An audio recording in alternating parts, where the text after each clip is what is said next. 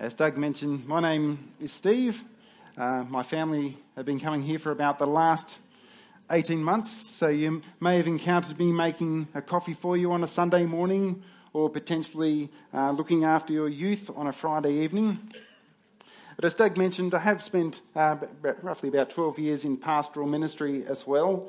But in our 18 months here, I think I've discovered the formula for a sermon at Restoration Church. You need to have a joke or a photo at the expense of one of the pastors, and I will be ticking that box, so I've sent that photo to Tom this morning.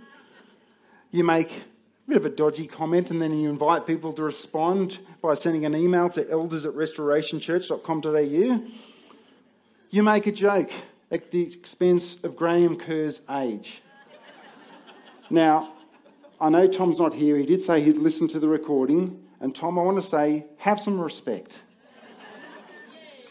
Why would you want to put Graham offside when you might need to call upon him as a first-hand eyewitness to the passage he's got to preach on in a couple of weeks? And Pete Sondergaard's famous classic sermon conclusion where you just go, that's it, I'm done. But all jokes aside, no, it really has been a blessing for us to be part of the Restoration Church family here, and it's been a privilege to be asked to share with you this morning.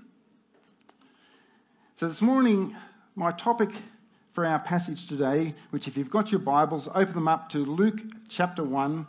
We're looking at verses 26 through to 38. The title for our passage, as you'll see on the screen, is Trusting the God of the Impossible. And before I start, I want you to think about trust for a moment. What makes someone or something trustworthy? Let me put this to you visually. If you were going to do a trip around Australia, who would trust this car to be their vehicle? No hands, that's good. I work in car insurance. You would be the person who wants to put their hand up. That's the person who's going to ring me when they're out in the middle of nowhere where there's no rental cars, no repairers, and expect me to sort that out. But for the normal person, you look at that car, you make an assessment, and you say, that vehicle is going to fail. That vehicle is not going to do what I require it to do. And I'm sure if you were to attempt to drive the car, you'd soon experience that it is not worthy of your trust. Or let me give you another one. Who would trust this bloke to look after your kids? Now, for those visiting, that is a heavily edited photo of our youth pastor, Tom Bezel, where I've made him look older, fatter, put on some lipstick and grey hair with a bit of purple tinge. Even his dog feels uncomfortable being next to him in that photo. But to be a little bit more serious, our ability to trust something or someone seems to boil down to this: how likely we believe that thing or that person is going to fail. And the truth is, every single thing that we've known, every single person we've known, even the people closest to us, there is some degree of risk. But what if there was a person that we could be 100% certain that they would not fail? Should it be reasonable that we should be able to trust them 100%? Now, when it comes to God, failure is an impossibility. In verse 37, depending on your translation, it may say, nothing is impossible with God, or for no word from God will ever fail. In Psalm 115, the psalmist says, God does all that he pleases. In other words, whatever God decides he wants to do, because he has no equal, he can just do whatever he wants. On God's desk, there just seriously is not a too hard basket. So as we consider the God of the impossible, I think it's important that we be careful that our thoughts aren't clouded by our experiences of an imperfect people. Because God is totally other than all of creation. In his character, in his dealings with people, in every possible way. So this morning we're going to look at an impossible encounter, an impossible blessing, a response to the impossible, and then we're going to look at what would it look like for you and I to trust the God of the impossible. So the impossible encounter. Now, I'm not sure if any of you noticed me on the telly maybe back in May. I was at a little shindig that you might have heard of. Here's a little photo that I've got taken from there. Me there with King Charles there on the balcony, Buckingham Palace. I see a few there's a few doubting faces out there. You're doubting that photo's legit? Yeah, okay. Photoshop skills were pretty ordinary. But probably even if your eyesight was bad and you didn't realise that was photoshopped very badly, you'd say, there is no way that you, Steve Adams, would get an invite to that event. Because let's face it, in this world, only people with status get invited to places where there are people with status. And I think because we experience that day to day, some of us struggle with the idea that a perfect, almighty, holy God would want to have anything to do with people like you and I. But this is the God who says, my ways are not your ways. He is not like any person that you've encountered in this world. Now, last week, Pete took us through the opening parts of Luke chapter 1, and that was the second appearance of the angel Gabriel, who appears 3 times in the Bible. Firstly, to the prophet Daniel to help him understand a particular vision. Then to Zechariah, the priest in the temple last week, where he's told about the son they're going to have, which was going to be John the Baptist. And you could be forgiven for thinking, God only reveals his plans and makes himself known to people of status. Because you've got a prophet, then you've got a priest in the temple. Now, all of that comes undone when you see the beginning of our passage from verse 26. It says, in the 6th month of Elizabeth's pregnancy, God sent the angel Gabriel to Nazareth, a town in Galilee, to a virgin pledged to be married to a man named Joseph, a descendant of David, and the virgin's name was Mary. So by God's choice, he sends the angel Gabriel to Nazareth, to Mary. Now, firstly, Nazareth, it's not a significant town. As a matter of fact, it's so insignificant, it does not get a single mention in the Old Testament. And it was a town with a bit of a reputation. Like in John chapter 1, we see Nathanael ask the question, can anything good come out of Nazareth? Yet God is about to reveal the biggest news so far in his plan of redemption, and that news isn't coming and being announced in the temple. It's not even being announced in Jerusalem, but in this no-name town with a reputation of Nazareth. And the person to whom he's revealing it, it's not a priest, not a prophet, not a religious leader, not even a man, but a young girl named Mary, who in the culture at that time would have had very little to no status at all. To think back to the culture in which this was set, a woman's testimony was not considered credible witness to anything at all. A woman's word was worth nothing in that culture. Not only that, Mary was likely to be around the ages of 12 to 14 if she was being married at the same time as most people at that time. Now, because they tend to be arrangements that were made rather than waiting to find the right one, that's probably the sort of age bracket she may have been. Again, lowering her status, not from a significant family. And because of the way they viewed women, they didn't educate them. She was likely illiterate. Probably didn't have the greatest understanding of the scriptures, maybe memorised some parts at home, maybe heard some of the things the boys were talking at the temple or the synagogue.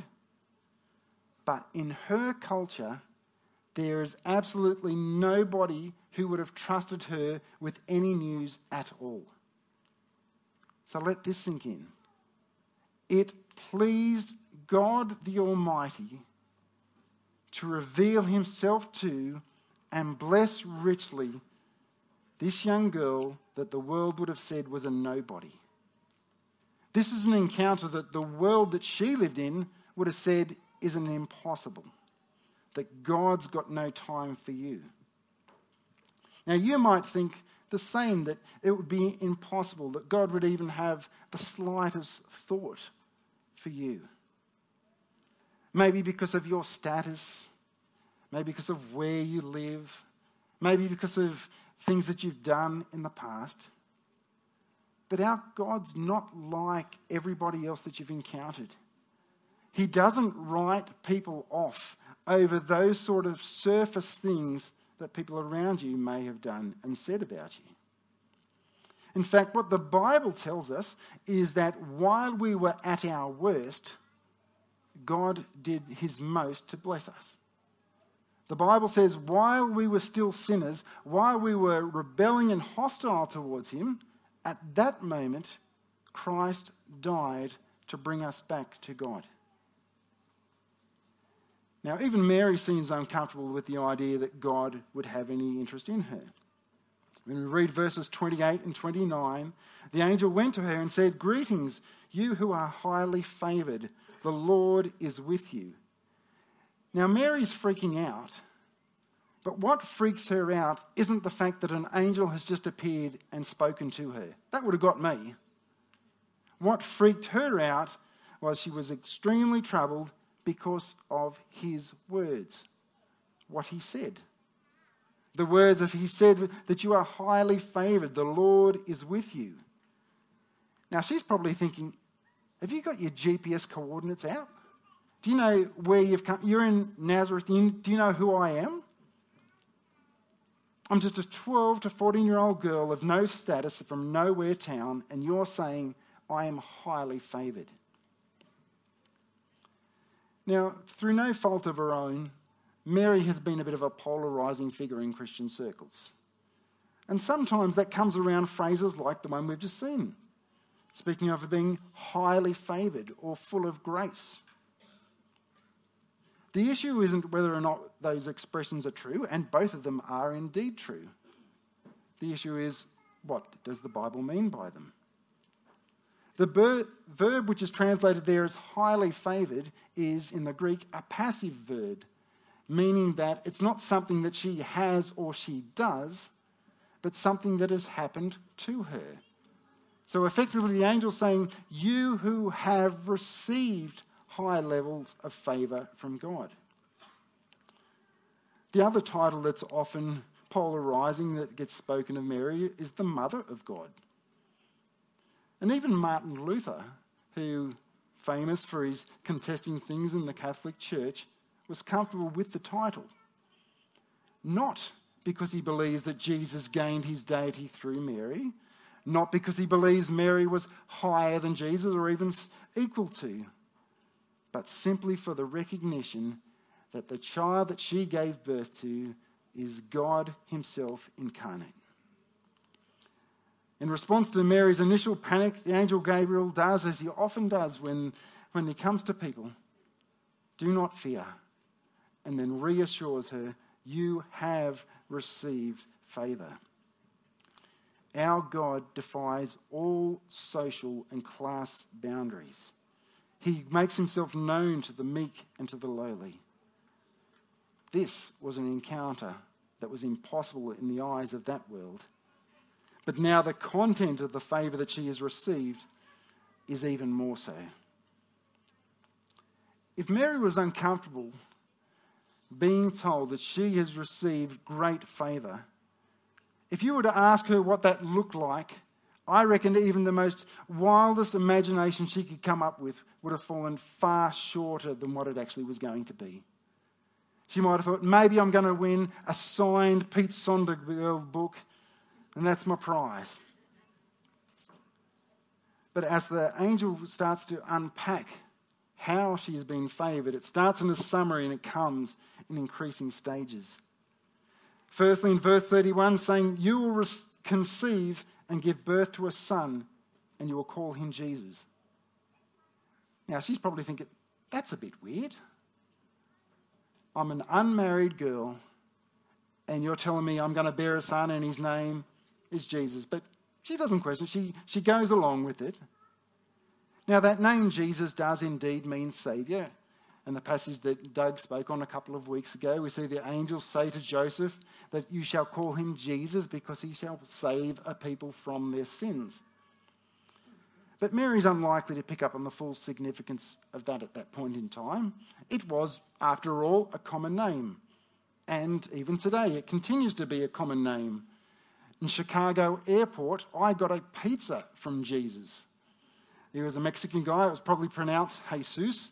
And when he handed me that pizza, he says, man shall not live by bread alone, but with cheese and other array of toppings. He didn't say that last bit. But as Mary's heart was racing, being told, you are going to have a son named Jesus, then it ramps up a little bit in verses 32 and 33. He will be great and be called the Son of the Most High. The Lord God will give him the throne of his father David, and he will reign over Jacob's descendants forever. His kingdom will never end. Now, it's one thing as a young girl to be told you're going to have a son, but to be told that the son that you are going to have is the most significant figure who has ever walked the face of this earth, that's a pretty big increase. That this son will be God himself. He will be the Son of God. He will be the Son of David, the long-awaited Messiah. That is a lot to take in for a teenage girl. I know teenage girls that can't cope with Instagram or Snapchat being unavailable for a couple of hours. So how does Mary react? She's just been told, you are going to bring the Son of God, the long-awaited Messiah, into this world. Well, she actually doesn't seem at all fazed by it. We see something of her trust in God that she just, yep, I'll take that on. She's got a question. It's not a question of whether or not that will come true. She's got a question of mechanics, of biology, of how. She asks, how will this be since I am a virgin? Because Mary knows babies aren't like weeds. They don't just pop up when you don't expect them to. She's not doubting the outcome. She's just asking how. And Pete Milliken has kindly offered, if you've got any questions about where babies come from, he'll be available to take those questions after the service. Now, as Doug mentioned a couple of weeks ago, the word virgin, sometimes people will say that just means a young girl. And certainly the one used in verse 27 may be.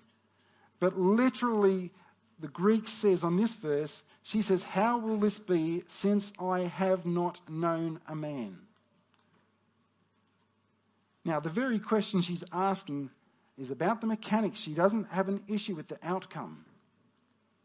But what seems perplexing at first about how, the angel just says with simplicity, the Holy Spirit will come on you, and the power of the Most High will overshadow you. So the Holy One will be born, will be called the Son of God. There's nothing sexual about what's being said.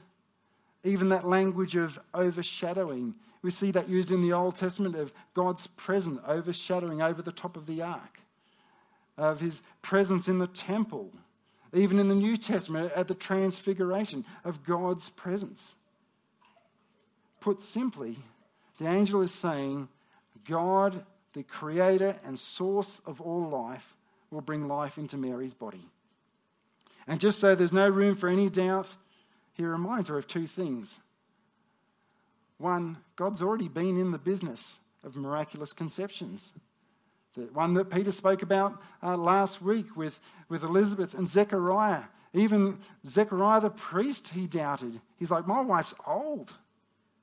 She's been barren.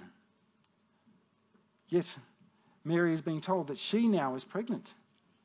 And the second confirmation is, you know, no word from God will ever fail. Or some translations say nothing is impossible with God. You can know God can be trusted because every single thing he sets out to achieve, he achieves. So how would you respond to this news? How does Mary respond to this news? Think about the implications of the news that Mary has just heard. She's a young girl, she's not married. If she was pregnant, there would be great shame.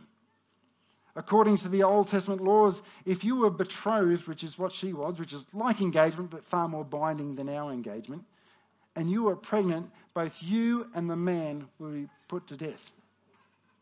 There's the question about, what about Joseph?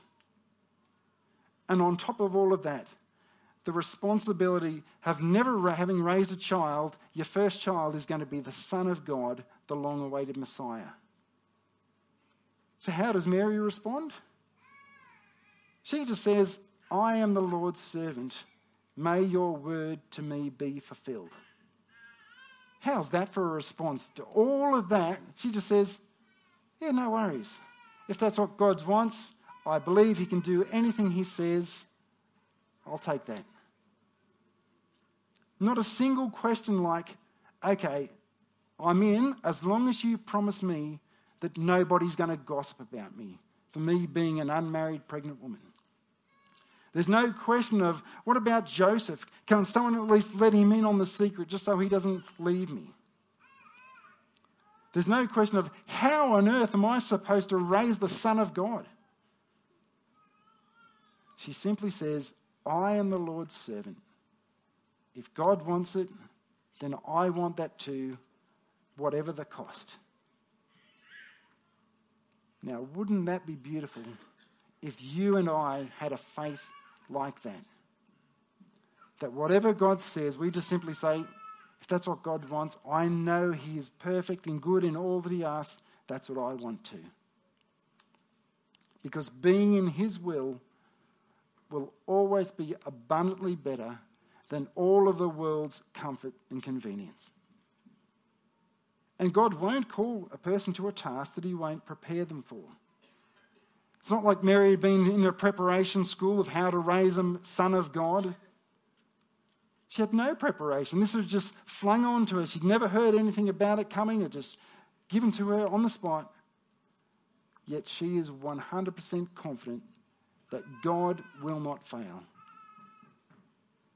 And if you are a Christian, then our status, we are a servant of the Lord. We should respond, what God says, I want. Let it be fulfilled in me, even the hard stuff.